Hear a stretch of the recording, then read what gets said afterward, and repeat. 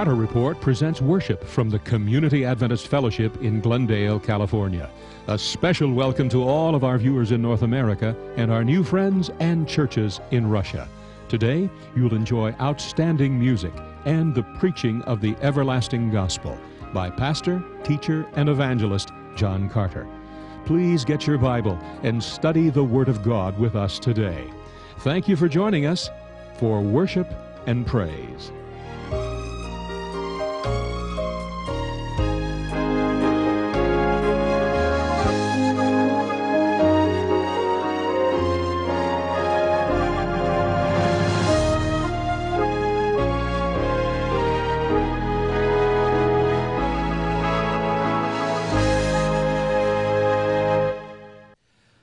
Some years ago, when I was in the land of the Philippines, and I love the Filipino people, I find them such wonderful people, I had the privilege of visiting death row in this high-security prison. We'd had a baptism in another prison in the morning, and some 300 Filipino prisoners had been baptized. But after that baptism, we were taken to this high-security prison. It was like something out of the Dark Ages, because when the guards took us to those old gates, those massive iron gates, instead of coming through the gates with us, the guards pushed us through the gates and just let us in. This prison was filled with such desperate men that these guards were not even game, didn't have the courage to go inside. We went inside simply because we didn't know they weren't going with us. But the reason we were not molested was because we were taken by a little group of Christians led by a tiny little Filipino lady who had been in this prison preaching the Word of God. Today, that's what I'm going to talk about, preaching the Word of God. The power in the preaching of the Word of God. That's the theme today. Then we were taken to a spot in this high-security prison that was filled with gangs, and on the floor of this tiny little Adventist chapel, Christian church, there was still a spot of blood, because a prisoner who some weeks before had become a Christian was taken to, and he was in this church worshiping God, was murdered by some of the gang leaders. And you could still see the blood staining the wood. Death row was an unforgettable experience because right on death row there was a tiny little chapel. I had no idea what was going to happen, but when I went into this little chapel, I was asked to preach the prisoners a sermon. All of those prisoners were facing death in the electric chair. And when you talk to men who are dying, you don't talk platitudes, and you don't talk about unimportant themes. Let me say this today. I'm talking to a group of people who are dying too. Every one of us is facing death. Every one of us. Maybe not in the electric chair, but one day, sooner or later. So I preached to those people on the gospel of Jesus, and I told those prisoners that Jesus had gone to the electric chair already for them. And he was their sin bearer, and he had died for them. And when I made an appeal for people to accept Jesus, a group of those Filipino prisoners who were soon to be executed stood up and gave their lives to Christ. There were in that congregation 7 young men who knew the date of their execution. And those young men I was asked to baptize that day. I'll never forget going into the room, the adjoining room, into what appeared to be a filthy latrine, a toilet, with an awful stench. Beverly came with me and a little group of Australians, because this was a team that had come from Sydney and from my church at Wahroonga, the Division Church in Australia. And there was a large tank, such like a horse tank, this font, you could call it, with about 2 feet of green water in it. Pastor Graham Bradford and I had the great privilege of of getting over the side of this tank and into this filthy water. It was one of the greatest privileges I've ever had to get into that filthy water. And as each young Filipino got in, I said to him, "Why are you here?" And he would say, "Sir, for murder." All of these men were communist assassins who had murdered people. And I said, "Why are you here today?" And each young man said, "Because I've heard about Jesus and I want to be in the kingdom of God." As I baptized each one of those Filipino criminals, now a child of God, as they came up out of the water, they did not want to get up out of the water. We had to baptize them on our knees because the water was so shallow. As they came up out of the water with their heads shaven in preparation for death, each one had a ringing testimony that he was ready to meet God because somebody had come to him and preached to him the gospel of Jesus. Now today I want to tell you this. I want every person here to understand this, and so that you will have no doubt about what I'm saying. Listen to this. God's ordained means of saving the lost, you listening to me? God's ordained means of saving the lost is through the preaching of the gospel in the Word of God. This is God's way of saving the lost. I want you to know that when God devised a means whereby those Filipinos could be saved, God devised the way of sending a messenger with the gospel of Jesus. I want to say this because I don't want you to doubt what I'm going to say. I do not believe that people are saved simply because they are in darkness. That's a heresy I have to confront everywhere. People say, well, if they don't know, they're going to be saved. If that is so, the best thing that the Christian church can do is to keep them in darkness, and it seems to me we're doing a pretty good job at that. I do not believe that people are saved in ignorance because they are in darkness. I believe that people are saved because they come to Christ in the light. So I have a completely different viewpoint to some on salvation. I say it again, I do not believe that a person is saved because he's in darkness. I believe a person is saved because he's come to the light of the cross. And that's what the Bible teaches. I do not believe in that liberal viewpoint. I want you to come over here to 1 Corinthians chapter 1 and verse 21 and onwards. And I want you please to notice these great words by the Apostle Paul. Verse 21, "For since in the wisdom of God, the world through wisdom did not know God, it pleased God," what does it say? "Through the foolishness of the message preached to save those who believe." The Bible says that God has got a way of saving men and women. It is through the foolishness of the message that is preached. You say, why does the Bible describe the message that is preached by the word foolishness? Because to the unrenewed human heart, the story of a Jew dying for the human race on the cross is the essence of foolishness. But it's not foolishness to God. Now notice verse 22, "For the Jews request a sign, and Greeks seek after wisdom, but we preach Christ crucified, to the Jews a stumbling block, and to the Greeks foolishness. But to those who are called, both Jews and Greeks, Christ the power of God and the wisdom of God, because the foolishness of God is wiser than men, and the weakness of God is stronger than men." I want to tell you folks something today, everybody listening here. The greatest honor in the world is not to be the President of the United States. That is a great honor. The greatest honor is not to be the Queen of England. That is a great privilege, I imagine. The greatest honor is not to sit in an office. I would consider personally that would be slavery. The greatest honor is not to have some great administrative post. The greatest honor that a man or a woman can have in this lifetime is to stand before a group of dying men and women and say, "Thus saith the Lord." That's the greatest honor. I want you to come over now, please, to Matthew chapter 3 and verse 1. Preaching has ever been God's way of saving the lost. God has always used this method because this was the plan of God.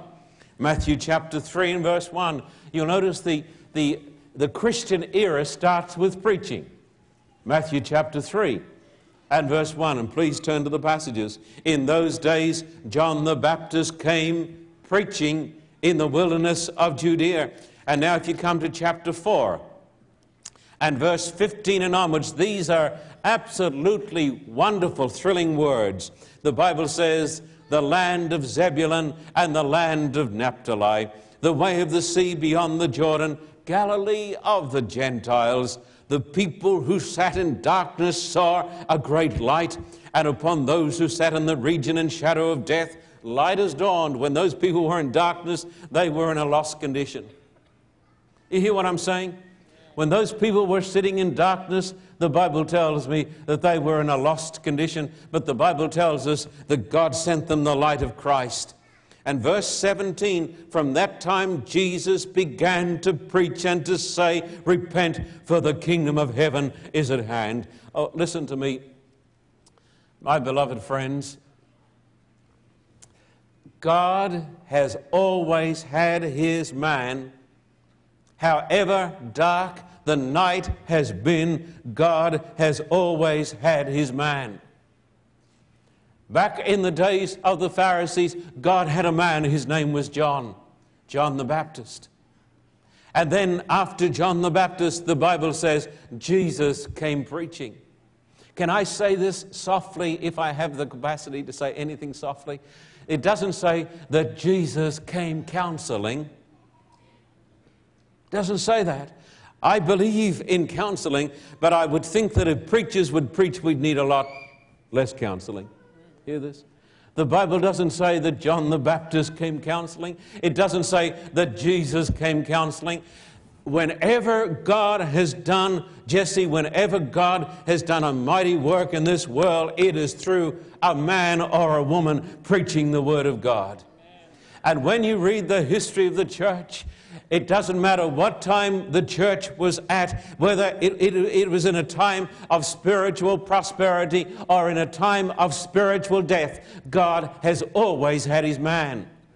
And his man maybe has come riding on the back of a horse like John Wesley, preaching 42,000 sermons, traveling 360,000 miles on the back of a horse, saving 500,000 lost souls for Jesus. But John Wesley did not come in any other way but in the capacity of a preacher.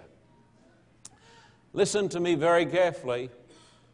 If you would desire the chiefest gift, desire that you might have the privilege of preaching the Word of God. I tell you, my friend Fred, what a privilege Fred has had. Last Sabbath we baptized 10 people who heard the Word of God from the lips of Fred, one of our lay members in this church, because Fred came preaching the gospel of Jesus. I ask you today, what is the message to be preached? Would you come over here to Ephesians chapter 2 and verse 12 and 13? Let us talk about the gospel that saves the soul. Ephesians chapter 2 and verse 12 and 13. And we're going to talk now about the message that needs to be preached. Please notice these words by the greatest theologian and the greatest evangelist that this poor old world has ever seen. Ephesians chapter 2 and verse 11 and onwards. Therefore remember that you, once Gentiles in the flesh, who are called uncircumcision by what is called the circumcision made in the flesh by hands, that at that time you were without Christ, being aliens from the commonwealth of Israel and strangers from the covenants of promise, having no hope and without God in the world. How does the Bible describe people in darkness, my friend? Come on, please tell me, how does God describe the Gentile world or the world outside of the commonwealth of the children of God? The Bible says, without God and without hope in the world. I want to tell you this today, the person next door to you who doesn't know God is without hope at present, unless they get to know Jesus. I want to tell you the person you may be married to, or your children without God are without hope of everlasting life until they get to know Christ. This is a matter of life and death. Verse 13 says, "But now in Christ Jesus, you who once were far off have been made near by the blood of Christ." I want to say today that the world without Christ is lost. Come over here to Romans chapter 3. I don't believe in that liberal nonsense that says that people are saved in darkness. The people are saved because they live up to the light they've got. I don't believe this, because I don't believe a person can live up to the light he's got until he's got Christ in his heart. Now come here to Romans chapter 3 and verse 19. "Now we know that whatever the law says, it says to those who are under the law." Now please, if you don't mind, say the words with me. "That every mouth may be stopped and all the world may become guilty before God." The Bible does not teach that we are born with salvation. The Bible tells us that we are born in a state of sin. And the Bible says, this is a hard saying. It is very hard for a person who doesn't believe the Bible to believe these texts. But the Bible teaches that all the world outside of Christ is guilty before God. And the Bible teaches that the world is destined to the fires of hell. And that is why God has raised up men and raised up churches to preach the everlasting gospel. Because the only way that you can be saved and the only way that I can be saved is by accepting the Word of God and by believing on Jesus. I want you to notice now 3 texts, 3 passages that plainly describe the nature of the gospel. The first passage is 1 Timothy chapter 3. And verse 16. Please turn to it, dear hearts and gentle people. 1 Timothy chapter 3 and verse 16. People say to me, "Why are you an evangelist?" Because it's the highest calling. That is why.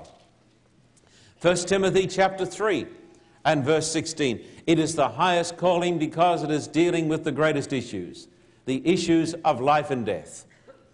Now, if you don't have a Bible, see if you can get one, because there are Bibles around the church.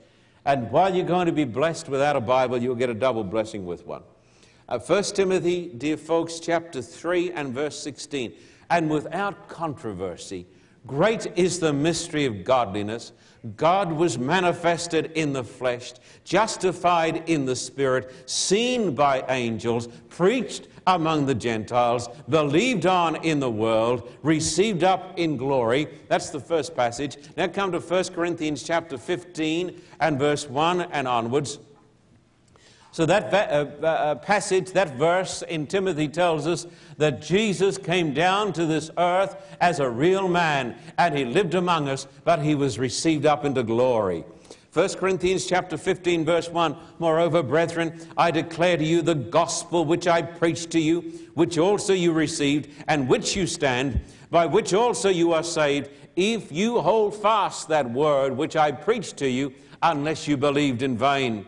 For I delivered to you first of all that which I also received, that Christ died for our sins, according to the Scriptures, and that he was buried, and that he rose again the 3rd day, according to the Scriptures, and that he was seen by Cephas, then by the 12. And so the Bible tells the story of the Son of God who becomes the Son of Man, who has a perfect life, and who dies for our sins on the cross. And he goes down into the tomb, but he's raised from the dead. Now come over now to Hebrews chapter 9, and it goes on and tells us a little more of the plan of redemption. Please come over now to Hebrews chapter 9. Hebrews chapter 9. And this talks about the heavenly sanctuary where Jesus is our high priest. Hebrews chapter 9 and verse 11 and 12 and 28. The Bible says, "But Christ came as high priest of the good things to come, with the greater and more perfect tabernacle, not made with hands, that is, not of this creation, not with the blood of goats and calves, but with his own blood he entered the most holy place once for all. Say the words, having obtained eternal redemption. He is our high priest. And verse 28 says, so Christ was offered once to bear the sins of many. To those who eagerly wait for him, he will appear a second time, apart from sin, for salvation. Now listen carefully. I want to give you now 7 great truths of salvation. Number 1, his astounding incarnation. Number 2, his sinless life. Number 3, his atoning sacrifice. Number 4, his glorious resurrection. Number 5, his triumphant ascension. Number 6, his powerful intercession. Number 7, his victorious consummation. He will come again and take his people to heaven. Now, in all of those great aspects, we have the plan of redemption. And while I have not tried to exhaust the plan of redemption, I would say, my friend, what we have spoken about so far is the very heart of salvation. That Jesus, God's Son, came down to this earth. That is his wonderful incarnation. He lived a perfect life among men. He had no sin, separate from sinners, made higher than the heavens. On the cross, he became our sin bearer. He made a perfect atoning sacrifice for our sins. He went down into the grave, but he had a glorious resurrection.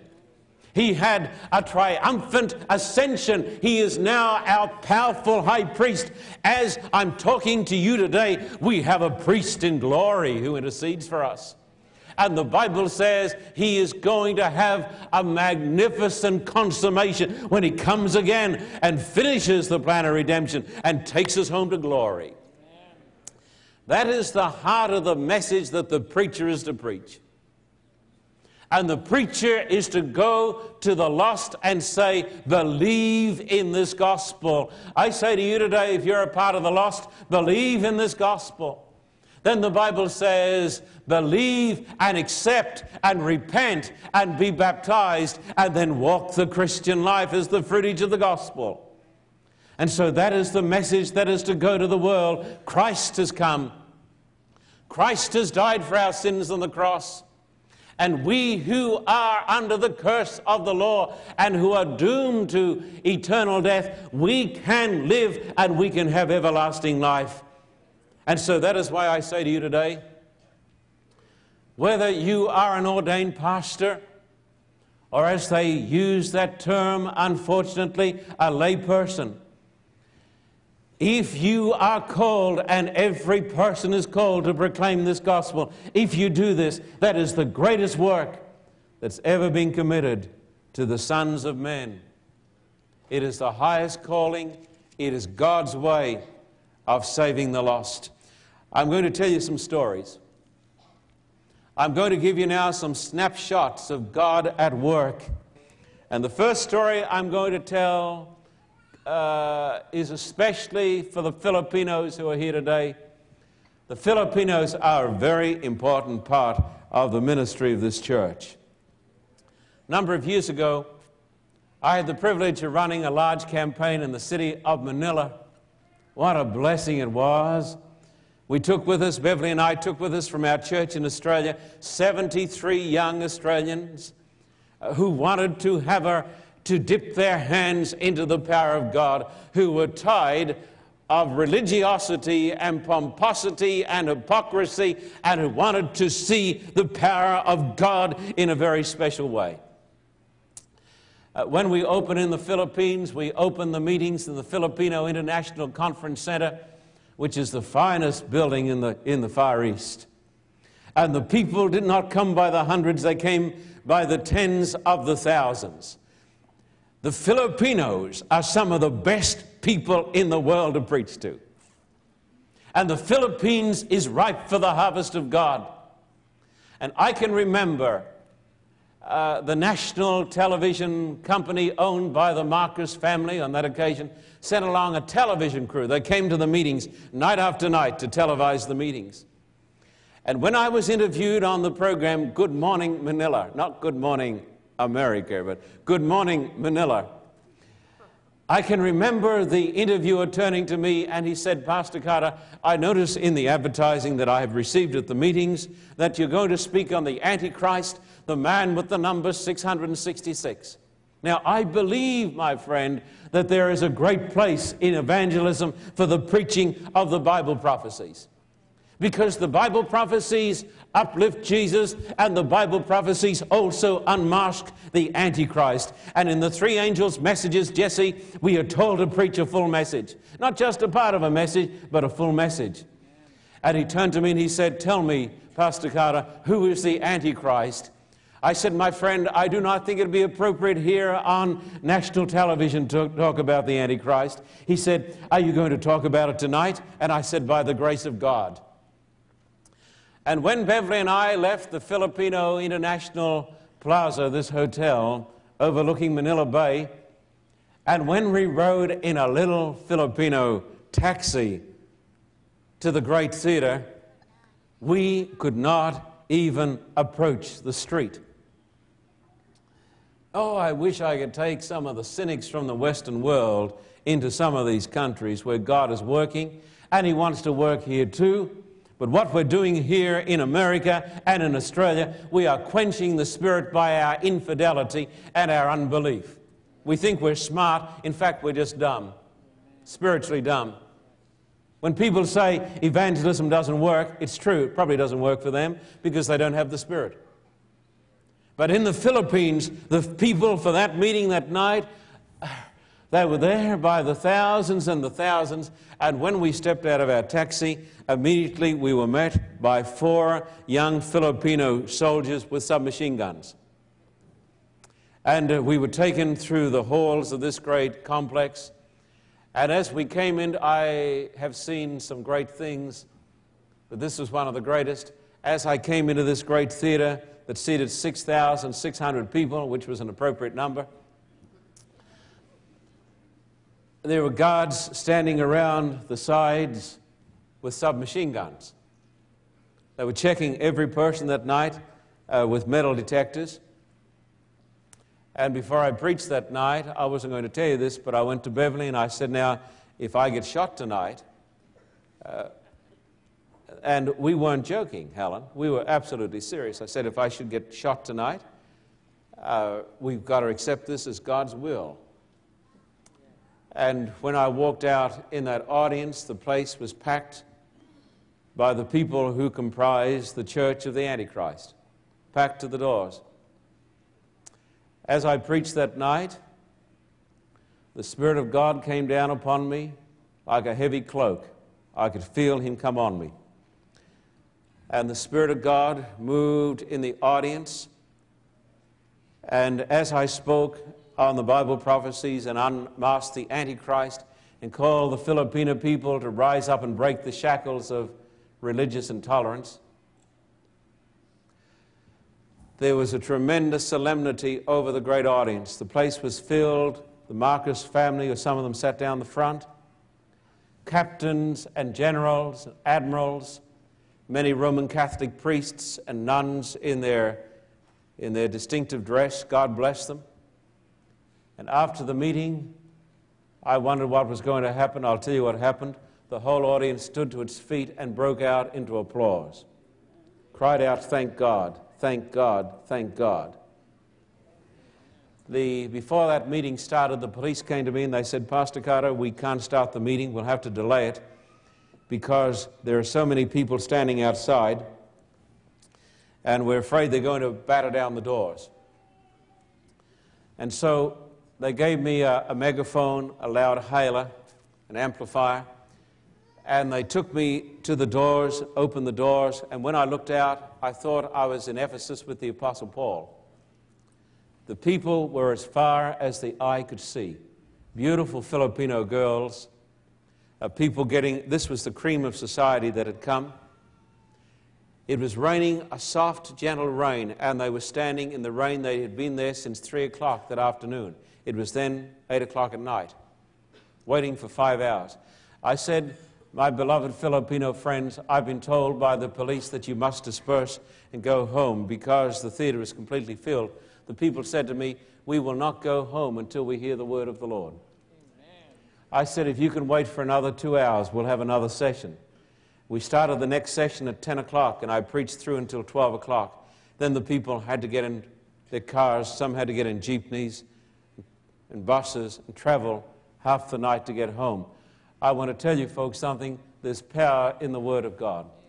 I know there's power in the Word of God because, quite frankly, I have seen it. I know that Jesus is alive. When we had the baptism there in the Philippines, I stood there beside a great swimming pool, and we baptized at the conclusion of that campaign 2,200 wonderful souls. I want to tell you today, my friend, this gospel we talk about is not a mamby-pamby thing. I want you to come over here to Romans chapter 1 and verse 16. Romans chapter 1 and verse 16. I have a number of stories I'm going to tell you, and these stories are going to bless you today, and they're going to put a fire in your soul. Romans chapter 1 and verse 16. Paul says, come on, everybody say it loud. For I am not ashamed of the gospel of Christ, for it is the power of God to salvation for everyone who believes, for the Jew first, and also for the Greek. For in it the righteousness of God is revealed from faith to faith, as it is written, the just shall live by faith. I want to take you now to my homeland. I want to take you to a city that has many precious memories for Beverly and myself, and that is the capital of the state of Victoria, down in the south. That is the city of Melbourne. We were asked to run a series of meetings there, and for the first time in the history of the church, possibly in the world, we used television commercials, 30-second television commercials that we'd shot in the Middle East. People told us, and we've heard it wherever we've gone, the people won't come because the day of evangelism is finished. We hear it wherever we go from the cynics. The most religious will tell you that. I'll never forget when we opened in the great Dallas Brooks Hall in downtown Melbourne with 6 identical sessions, and there was not a spare seat. 6 sessions, the biggest theater. I can think, because Melbourne is cold and wet, it's always raining in Melbourne. It's like an English town. It's a university city. It's a beautiful city. And as we would drive into the Dallas Brooks, we would think to ourselves, as we drove through the rain and the sleet, will anybody be there tonight? Every night for 6 months. Which lengthened into 12 months. And then into 2 years, the place was packed to the doors with the most sophisticated people. At the end of that campaign, we saw just on 600 brand new people baptized. Glory be to God. Now, it is easier to baptize in some countries. It is easier at present to baptize in Russia than in Australia. It is hard to baptize in Australia.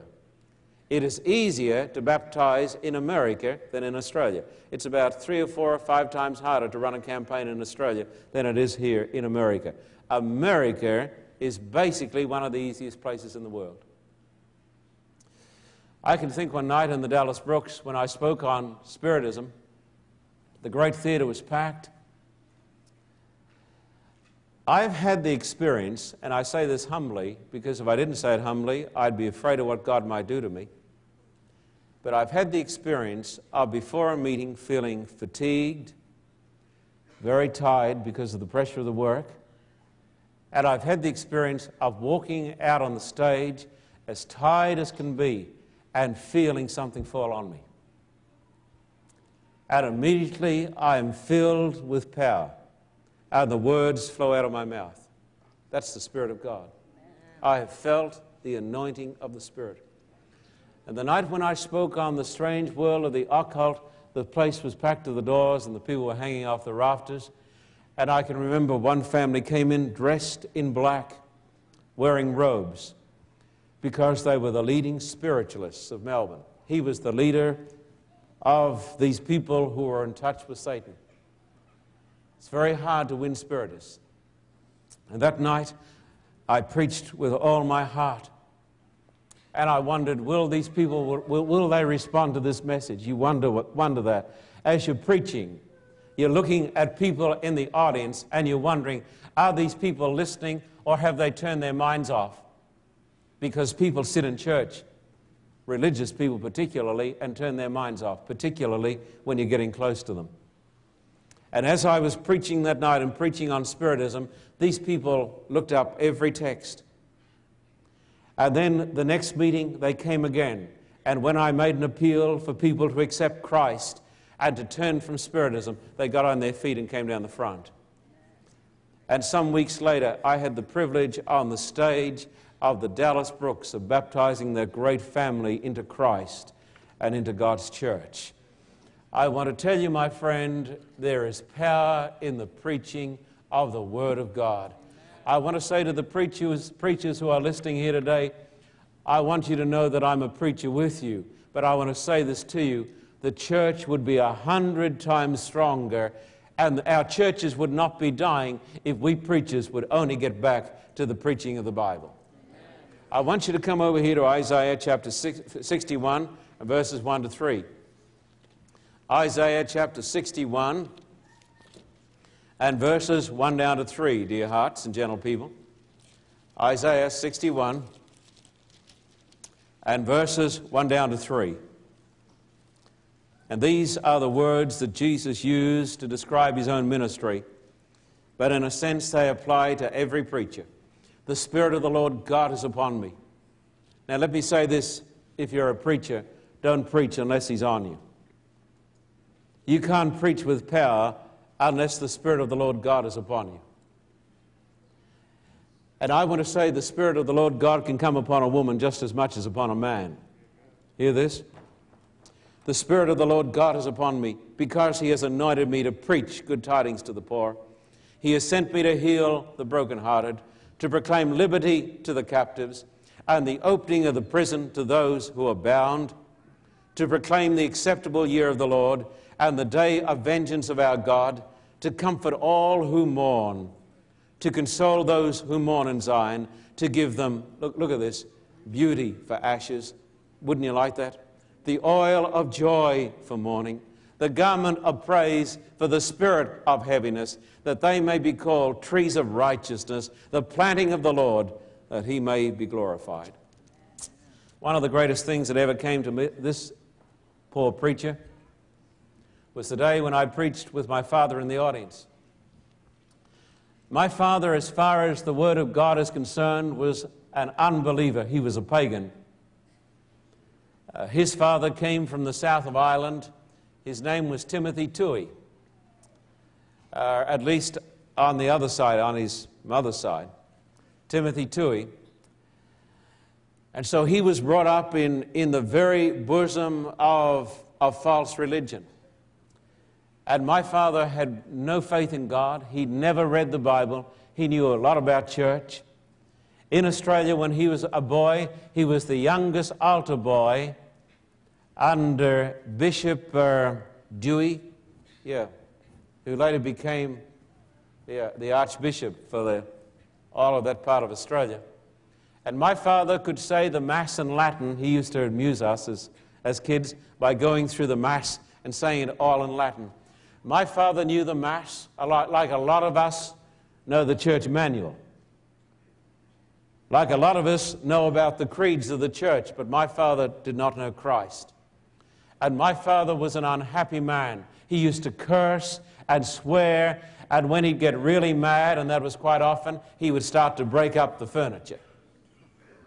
So I come from a home that was an unhappy home, but I want to tell you, I'm not a victim. You're only a victim if you feel sorry for yourself. I'm a redeemed child of God, and God has given me the victory. I'm not a victim. I'm victorious in Jesus. I get sick of this nonsense that everybody's a victim, don't you? Women are victims. Every race is a victim. I ought to be a victim, I guess, because I'm a minority. I'm an Australian. I'm a real victim. What a lot of nonsense. Don't talk to me about it. My father was an unbeliever. And my dad came along to a series of meetings I was running. My father opposed my becoming a minister. He didn't want me to be a minister. He said, be anything but a minister. And when my father would come and hear me preach, he would listen to me. And I can remember one night I was preaching Beverly in a big tent. There's no place as good as a tent. I love the smell of the canvas. I've preached in huge tents that hold thousands and thousands of people. I've preached in tents in storms. I've preached in tents with water running 6 inches through the tent, and the people having to put their feet up on the seats because the water was rushing. I preached in tents with the lightning so strong that the tent was quaking and shaking, and the water was coming down the center poles. I preached in a tent in Sydney with 7 big poles, and the water was coming down and hitting the light bulbs, and they were bursting. It's great. I can remember when I was preaching on the gospel and the good news about Jesus, my father sat in the audience and listened. And when I made an appeal for people to come to Christ, my old Irish, unbelieving, bad-tempered, cursing father stood up and came forward and was baptized. Glory be to God. That probably was the most exciting campaign I've ever run. I can think of another campaign that I had the privilege of running with Beverly, because she's been there in every campaign. Our first campaign was in a little town by the name of Parkes, on the outer Baku, where the churches are few and men of religion are scanty, on a path seldom crossed, save by folks that are lost. One McGinnis McGee had a shanty. It was that sort of town. I know the whole poem, but it's not suitable for church. I can remember here we were preaching in Parkes, and we saw the power of the gospel. But I want to tell you about Papua New Guinea. That was a place that was looked after by Australia for many years. It was like a protectorate. And then Australia gave to Papua New Guinea its sovereignty and still basically keeps its budget going. When Beverly and I went up at an invitation of the church to preach in Papua New Guinea, we hired this great big outdoor stadium. It would seat as many as could come.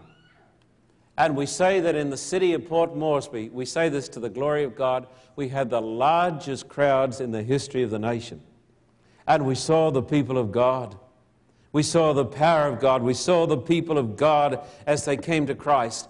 And I can remember visiting, I don't know if you came with me, but we went along and invited Sir Julius Chan, the Prime Minister. We went to see him at his suite at Parliament House. And I said, Sir Julius, and he was not what you'd call a Christian, I said, Sir Julius, I'd like to ask you to come to my meetings. He was the Prime Minister, like the President. And he said, we're working on the cabinet appointments and we're working on the budget. I don't know if I can come. I said, I want you to come. I'm asking you to come as the Prime Minister. He said, Pastor Carter, I'll try to come. And the next night was the last night. And we didn't know he was going to come, but he came with an entourage, heaps of motor cars. And we had a crowd that was so great that it was as far as the eye could see. People had even climbed up trees to hear the word of God. And Sir Julius Chan, the Prime Minister, came up the front. And when he came up the front, I tell you folks, I have courage in these things because I've seen the power of God. And when he came up on the stage, he lifted his hands. He said, I've never seen a crowd like this in my life. He said, we can't get crowds like these for political rallies. I said, no, of course not, because we have the power of God here, Sir Julius. And then he thanked me for coming to his nation. And I preached that night, and I finished the meeting by telling the story of John 3:16. That some of you folks have heard me preach before know the story off by heart. About the little boy. It sure can make a dirty boy clean. Great story. And I made an appeal. And when I made an appeal, the Prime Minister of Papua New Guinea stood to his feet and raised his hands. The next day, I was due to fly back to Sydney, and the telephone rang. It was the Secretary of the Prime Minister, And he said, the Prime Minister wants to see you. Can he come and see you? I said, no, we'll come and see him. So we got in our car, we drove to his suite. Magnificent, wasn't it? As we got out of the lift or the elevator, the Prime Minister's staff were waiting to meet us, and they lined up in an honor guard for us. And we walked along this honor guard, and he stood at the end of the honor guard, and he put his arms around me, and he took us into his living room, and he leaned across and took my white hand in his black hand and looked me in the eye and said, Pastor Carter, I want to tell you something. He said, after the meeting last night, I went home and I searched in the Bible for that passage. I said to my aide, find good old John 3:16 that Pastor Carter spoke about. He said, I've been reading it. And then he touched his heart and he said, Pastor Carter, this is the Prime Minister of a nation talking. He said, when you spoke about John 3:16, it touched me here. He said, I need John 3:16. And then he said, why is it that we've heard so little from you people? Why aren't you running campaigns like these around the world? And then holding my hand, he said, I'm asking you, please come back. He said, if you come back, I'll take you in my personal jet to any part of this nation, and I will hire the halls, and I'll introduce you. Because my people need to hear the message of John 3:16. There's power in the Word. I tell you, the gospel is the power of God unto salvation. And we saw it, I might add, at the Shrine Auditorium too, folks. Some of you here today. Let me tell you about Africa. I don't know which story is the greatest story. I've been to places like Jamaica. I've had the privilege of preaching in Baghdad, running a series of meetings in Baghdad, just down from the palace of Saddam Hussein. I've had the privilege of running meetings in Cairo, the land of the pyramids.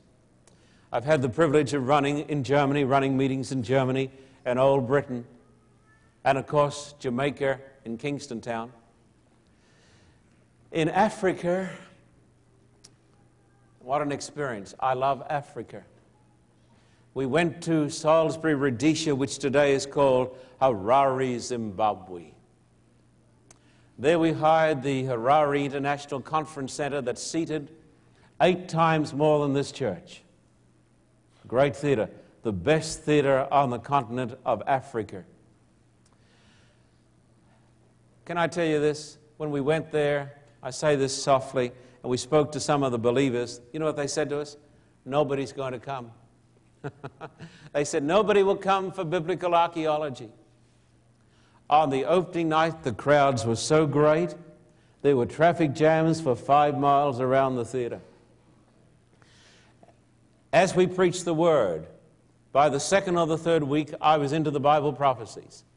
And those of you who've heard me preach the message, I try to preach it all.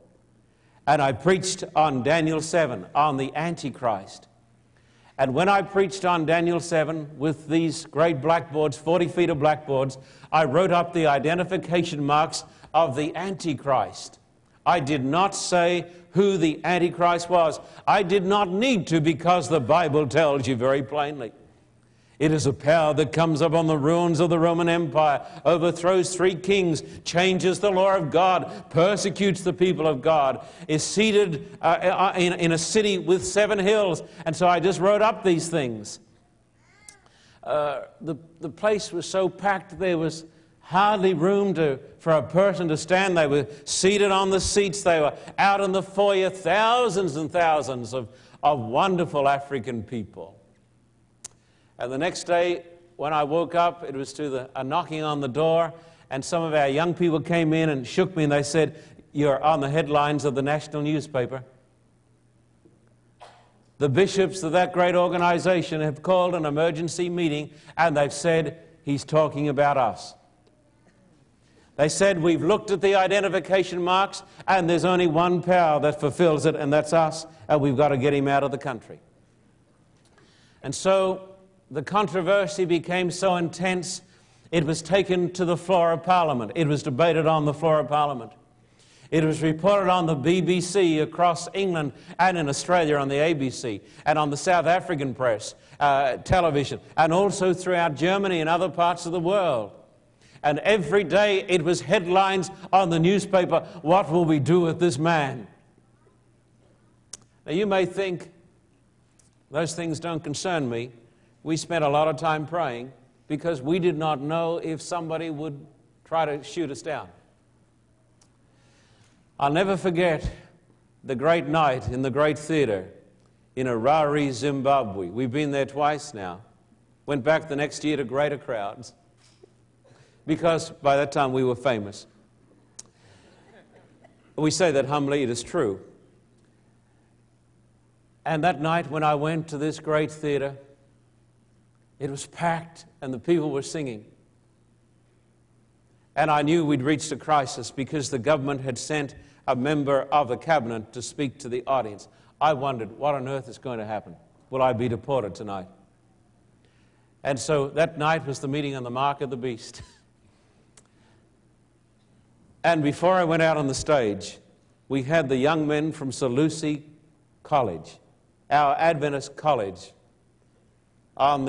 next to the sands of the Kalahari, where we've also taken meetings. I asked them to come up the front, and we had a fine young black minister, and he led that huge audience in the singing of the African national anthem. I've never heard anything like it. You folks have heard nothing like it. It goes for 15 minutes. And the women trill up high, and the men harmonize. And this young black stood up the front, held my microphone, and led this tremendous audience. These meetings were being televised by national television, too. And after they'd finished, we just stood there. We felt we've never heard singing like this.